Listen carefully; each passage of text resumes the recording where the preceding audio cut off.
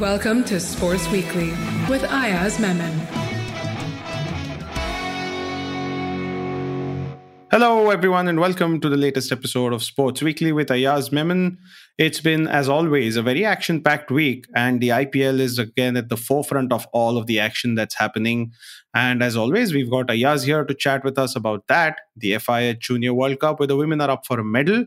And as always, there'll be a roundup by Somil Arora on F1, the English Premier League, and the Mumbai City win in an ACL match. But before anything else, good afternoon, Ayaz.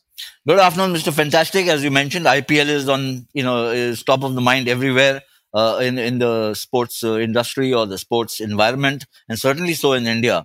And we've had actually a very dramatic 2 weeks, and you can experience the volatility in the points table. Teams have been going up and down, but more than that, what's happened? I think the story of the first fortnight is the utter struggle, in fact, the haplessness of defending champions Chennai Super Kings and 5 times former champions Mumbai Indians, both of whom have yet to register a win. They are languishing at the bottom of the points table.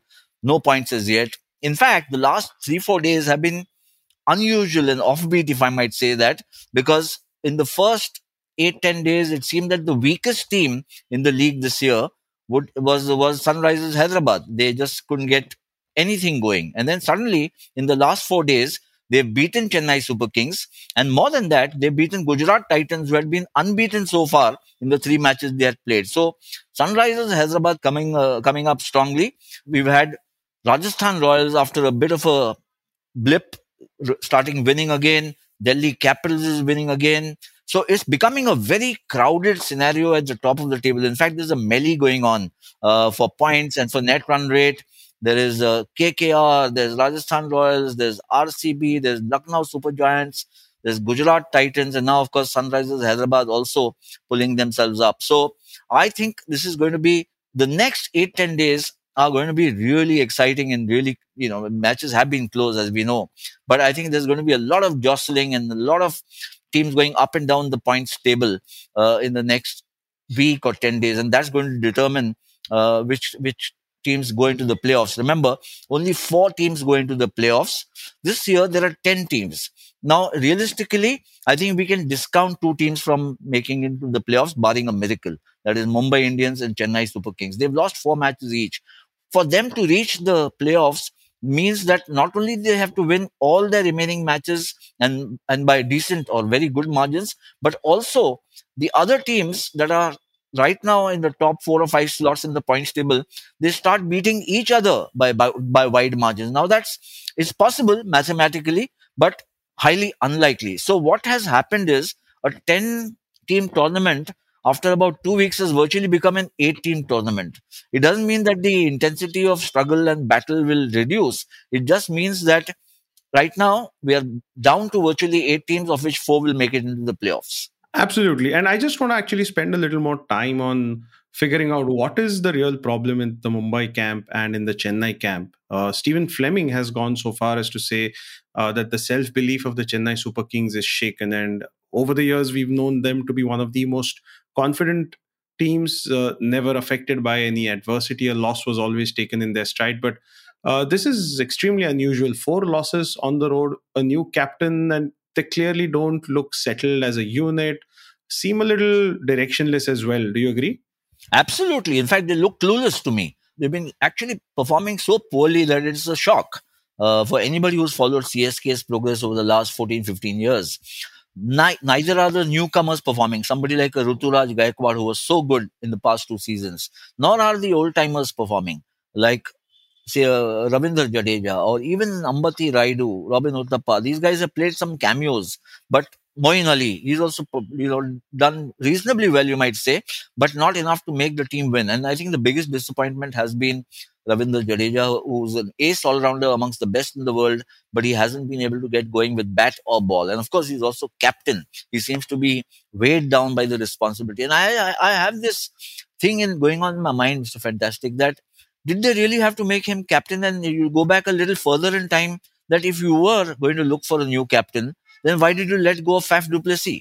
Because he was an ideal choice. He's been captaining South Africa for a long time. He's played leagues across the world where he's captained and played as a batsman. They could have used him as the transition captain and then chosen Jadeja maybe a year later or whatever. Right now, what they've got is a big muddle because they don't seem to have the talent or the wherewithal to win matches. They don't have a captain who's been able to manage his resources. Not entirely his fault. I'm not blaming Jadeja, but nothing seems to be falling in place, and therefore I think they're being thoroughly exposed. I also think that they made some blunders in the mega auction, much as Mumbai Indians did. They let go of players who were invaluable to the team. Now, let me just spend a little time on Mumbai Indians. They let go of Trent Bolt, who's now with Rajasthan Royals and doing a fantastic job. In fact, He's wreaking havoc, he's not wreaking just doing havoc, a and fantastic. he got his own back against Mumbai Indians when RR played Mumbai, and then they also let go of Quinton de Kock, who's been absolutely marvelous for Lucknow Super Giants. So, what has happened with Mumbai?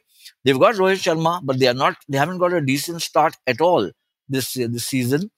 Rohit Sharma not getting runs, and then they've got Kyron Pollard, who's been a hero for many of their matches in previous seasons. He's just not got going at all. So they don't have the finishing prowess. There's no Hardik Pandya. There's no Kyron Pollard. Rohit Sharma struggling for runs. There's no Quinton de Kock. There's no Trent Bolt. They punted on a few newcomers, but it's just not coming together. The team is not, getting. You don't see a cohesive CSK team on the field or a cohesive Mumbai Indians team on the park, and that is, is becoming very evident that the struggle is enormous for them to manage their affairs with the resources that they've got. Absolutely. Well, those teams do have a lot to solve for, but mathematically, and you spoke about this, there is a chance that they'll make it. But do you realistically see a massive change in form over the next 2 or 3 weeks where these teams can go on a winning run? Well, it's happened in the past, especially in Mumbai Indians' case, and that's part of the IPL folklore that they keep losing and losing at the start of the tournament, and then they have a massive turnaround and they start winning and keep winning till the end. Now, it's fact, it's not fiction, but to expect it to happen every now and then is also, I think, a little far fetched. More so when it looks like the team is so short on depth and balance. I mean, apart from a Surya Kumar Yadav who lived up to potential, none of the other Mumbai players have shown the qualities that is expected of a five-time champion. Yes, they've got a newcomer in Bruce who looks very capable. South African under-19 youngster who's doing an extremely good job in the limited opportunities that he's got. But the only realistic way that Mumbai Indians can make it to the playoffs is if Rohit Sharma starts playing the big knocks. Surya Kumar Yadav's form is sustained. Ishan Kishan comes into his own. More than that, Kyron Pollard starts scoring runs to give the totals that Mumbai can defend. Jasprit Bumrah has bowled extremely well, not at his best, but he's bowled extremely well. Some of the other bowlers have been looking very good, including M. Ashwin. But it's not looking like Mumbai of old, where they would defend even modest totals with a lot of vigor and a lot of conviction. Nor is it looking in the batting a team which can chase down big totals. Forget about or even modest totals, frankly. Forget about big totals. So this is going to be a real struggle for Mumbai to emerge from, they are mired in mediocrity right now, including CSK, I might say. CSK, if anything, look a little worse to me because they just don't seem to have one noteworthy performance so far in this tournament. And what about the captaincy? Rohit Sharma is no longer an inexperienced captain. He's been captaining India. Yes, the team performances will affect how his leadership is also seen. But do you just think he looks a little bereft of ideas? I think what happens is, especially in the T20 format, captains have to lead from the front. If you're going to be a passenger, it's not possible. So if Rohit is not getting runs and everybody looking at Rohit for inspiration, for sustenance, and it's not happening, then it starts reflecting on his captaincy. I don't think that tactically he's kind of gone behind. He's still the same old Rohit Sharma, who was, in many people's opinion, a master tactician along with MS Dhoni. But if the team is not doing well, and more importantly, he's not doing well, and that's becoming a big cross to bear for the team. Well, let's hope that those two teams are able to pull themselves out of the rut. But there are some other teams, like we spoke, who are doing phenomenally. And two standout performances for me. Pat Cummins, absolutely bludgeoning that 50 last week. And Rahul Tewatia hitting two sixes of the last ball. I mean, how crazy were those two to win those games for their respective teams? Absolutely. I mean, Rahul Tewatia is a bit of a maverick, isn't he? He's had these kind of performances in the past, not as melodramatic as the one we saw this match against Punjab. I mean, Punjab seems to be, he seems to have a penchant for going after the Punjab team. He's done that in previous seasons also, if you remember when the matches were being played in the UAE. This time, to get to 12 runs of the last two balls and he gets them off sixes is quite extraordinary. Of course, Punjab have themselves to blame and poor Odian Smith letting go of that overthrow or allowing bringing the I mean, equation down to 12 of yeah, two watching that deliveries. live, you kind of were thinking that did he just do that where it was absolutely unnecessary? And he'd had a really good over till that point. He had, and it seems also, I mean, comical when you watch it, because when you see it out after in hindsight, it looks like a no-brainer that you don't attempt it, because if you have to get 13 runs of two balls, you win the match. If you don't concede 13 runs, and there he went and conceded those runs. Pat Cummins, most extraordinary knock. 15 balls, 56 runs, bludgeoned Mumbai, as you mentioned, and it just shows his growing stature and prowess in international cricket. In my opinion, Mr. Fantastic, Pat Cummins is the best all-format cricketer going around in the world today. In Pakistan, he was successful as a bowler, mighty successful against England in the Ashes as a bowler and as a captain in ODIs, in T20s, in Test matches. He's been performing everywhere. And now that he's also beefing up in his batting, who is his competitor? I think that there are very few who can command these kind of performances in all formats. I mean, that 56 of 15 balls, or his 50, which actually came off 14, tied him for the fastest 50 ever in the IPL. And I think it also further mentally affected the Mumbai team, who were on track till his innings to maybe notch up their first win. And I don't think they can recover from that. Yeah, I mean, look, Mumbai lost their first match to Delhi Capitals when Akshar Patel and Shardul Thakur and Lalit Yadav hammered them in the slog overs. That was a match also which Mumbai normally would have won. Against KKR, in the match in which Pat Cummins went berserk, they should have won that match after they got Andre Russell's wicket, because then virtually all threat was over from KKR. But then they found a man in Pat Cummins, and Mumbai frankly didn't know what to do, including Jasprit Bumrah. He didn't know where to bowl to Pat Cummins. So it's not been a good season at all for Mumbai. They've struggled with bat and with ball and hardly looked a champion team. Absolutely. Well, I want to quickly look back, and just a couple of interesting thoughts come to mind. One is, are the overseas players having a better IPL than ever before? It would seem so, Mr. Fantastic, because you mentioned Pat Cummins and Andre Russell, who've done well for KKR. Andre Russell finding his own old mojo and batting like he did in the earlier years. I thought Tim Southee also bowled extremely well for them. So too Sunil Narayan. So you've got in KKR one team, the overseas players doing extremely well. Then you move to a team like Rajasthan Royals. There's Joss Butler who's been fantastic at the top of the order. He's the only guy who's made a century.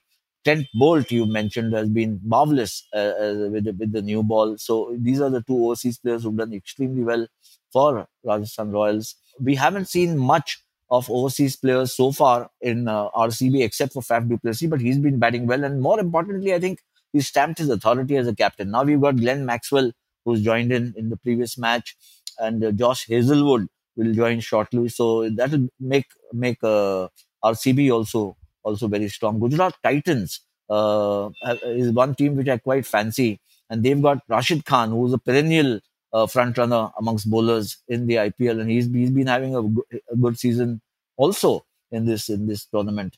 Lucknow Super Giants also benefiting from Evan Lewis, somebody who's been very good at the top of the order. So I mean, just instead of listing all names, by and large, all overseas players seem to be doing well. The only teams which are struggling, as I mentioned, are Mumbai Indians, CSK. Kazim Pollard not performing for Mumbai. Moeen Ali just there and thereabouts, not as influential as one would have thought, because he's one of the players retained for CSK. So it's a bit of a yes and no where overseas players are concerned, but by and large, these guys have been actually delivering for their franchises, except a few. And interestingly, on the bowling side, we see a lot of spinners making a mark. Yuzvendra Chahal having an outstanding season so far, Kuldeep Yadav, Vanindu Hasaranga, Rahul Chahar. But at the same time, there's also the fast bowlers who are making early impact. So it's a very unique situation in an Indian setting where fast bowlers are also having a good time. Actually, then credit must be given to the curators and the guys who made the pitches, because there seems to be some help for fast bowlers. Fast bowlers have been successful. We've seen Avesh Khan, Mohammad Shami, Trent Bolt, even Harshal Patel. He's done marvelously well for RCB. And also the wrist spinners. What you mentioned, all these bowlers are wrist spinners. Whether it's Ravi Bishnoi, Hasaranga, Rahul Chahar, Yuzvendra Chahal, Kuldeep Yadav, all these guys, wrist spinners, are doing extremely well in this tournament. And that's bound to happen if the pitches also help the fast bowlers.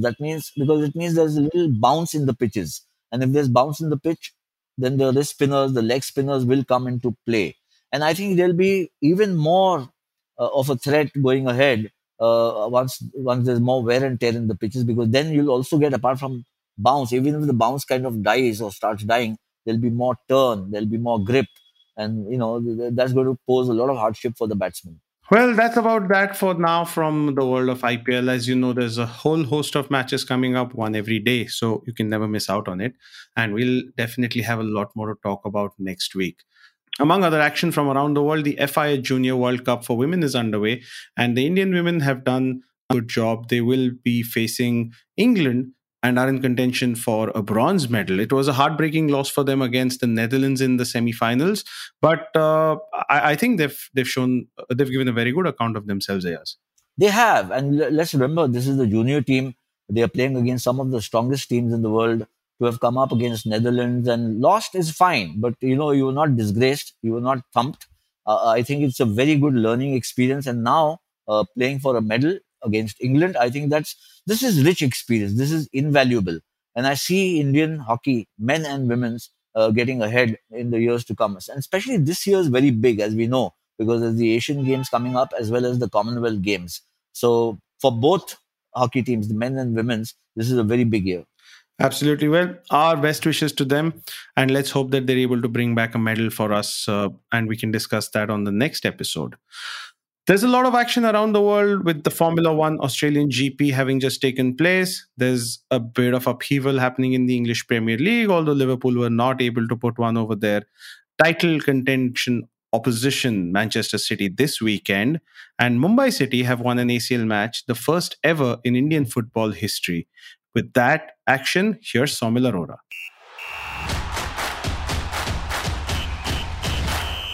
Hi folks, welcome back to the Sports Weekly football section with myself, Saumil Arora. And I actually don't know where to begin, because this week there were so many star-studded fixtures in the Champions League and the Premier League. You know what, let's start with the Champions League actually. Let's go in the order in which they actually happened. And first up, in this quarter-final first leg, we saw Liverpool defeat Benfica 1-3. Again, standard routine stuff. We saw Real Madrid defeat Chelsea 1-3 with Karim Benzema scoring all of Madrid's goals, which is kind of similar to what we've seen so far happen this season with Madrid, right? So then again, you can consider it to be expected, because Chelsea also lost their last match to Brentford before this. Then, what about the other fixtures? Man City versus Atletico Madrid. This one was an absolute contrast of styles. Atletico Madrid actually ended up playing with no striker at all. That's right, Atletico parked the bus from the very first minute and ended up having only 29% of the possession, 0 shots on target, 0 attempts on goal. That's what kind of a match this was, an absolute contrast in styles. And Man City, it seemed like they wouldn't just even get past because Atletico's defense was so staunch. But eventually, it was Kevin De Bruyne who got the winner in the 70th minute. And Atletico after that just looked flustered. They were like, oh, how is our defense penetrable for the first time? And that is, again, a big problem for them, because in the away leg that's going to come up in a couple of days' time, Atletico, well, they have to score at home and they have to score big time against City, who are a really fluid team. But maybe the home advantage works in their favour. Let's wait and watch. But then the other stunner of the week, Villarreal versus Bayern Munich, a fixture that we thought was going to be completely one-sided, ended up going 1-0 in favour of Villarreal. That's right. An early winner by Arnaud Danjuma ended up sealing the deal for Villarreal in a really tricky match all the way through, with Bayern consistently having more possession, consistently creating more chances, but Villarreal once again having the more staunch defense at the end of the day, which means that Bayern Munich, when they go back home in a couple of days' time, will have to put an absolute drubbing on Villarreal to get ahead into the semi-finals. But I think that could be expected, but nonetheless, a great performance by them. So, these same fixtures will be repeated in a couple of days' time. We're going to see Bayern Villarreal again, with Bayern at home, Real Chelsea at Real Madrid at the Santiago Bernabeu, Atletico Man City at the Wanda Metropolitano, and Liverpool versus Benfica at the Anfield Stadium. So, what are your picks? What are your bets for the teams getting into the semi-finals? Let us know on social media about what you think about this. But genuinely, it's turning out to be extremely close and extremely chaotic all the way through.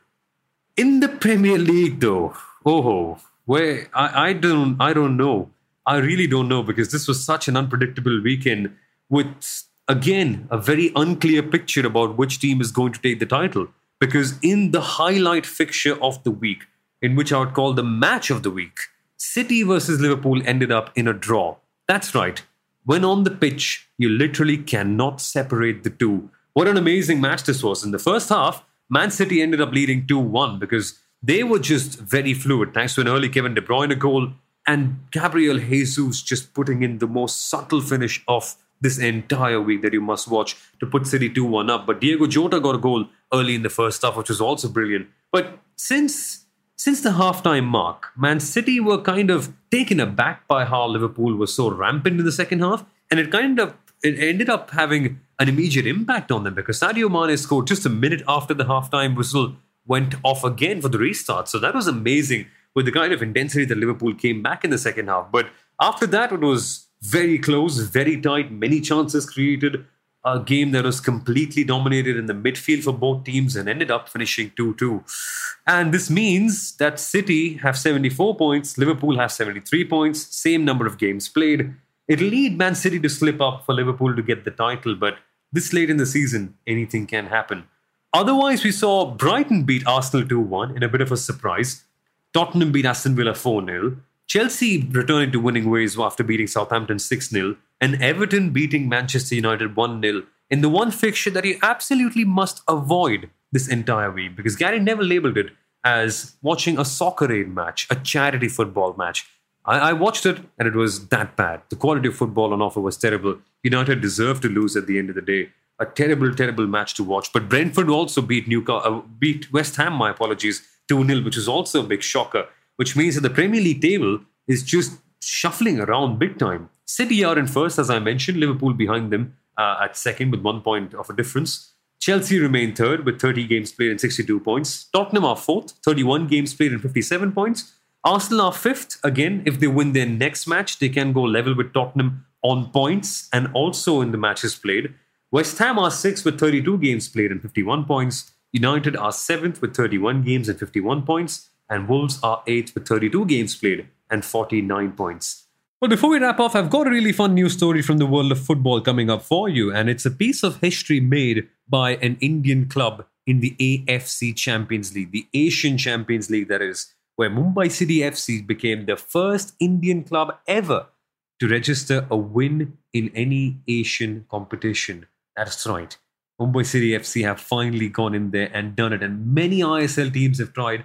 Many I-League teams have tried. The likes of Mohun Bagan, Churchill Brothers, Pune FC, East Bengal as well. But this is it.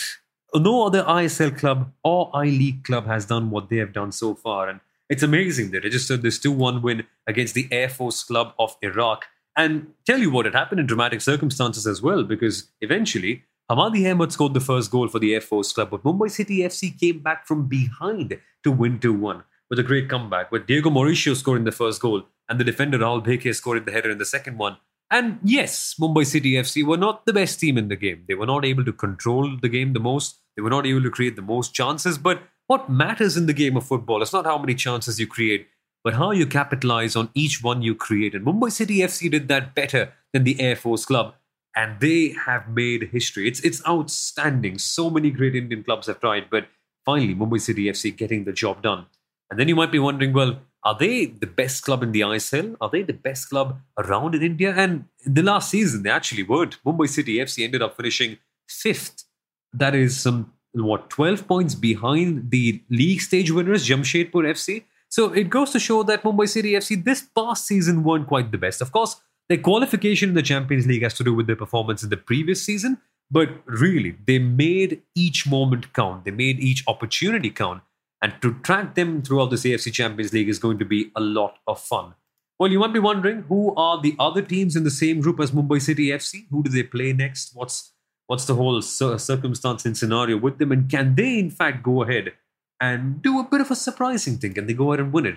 Well, the clubs involved are Al Shahab, the Air Force Club, and Al Jazeera, of course, all from the Middle East. And now for Mumbai City FC, they've played 2, won 1, and lost 1.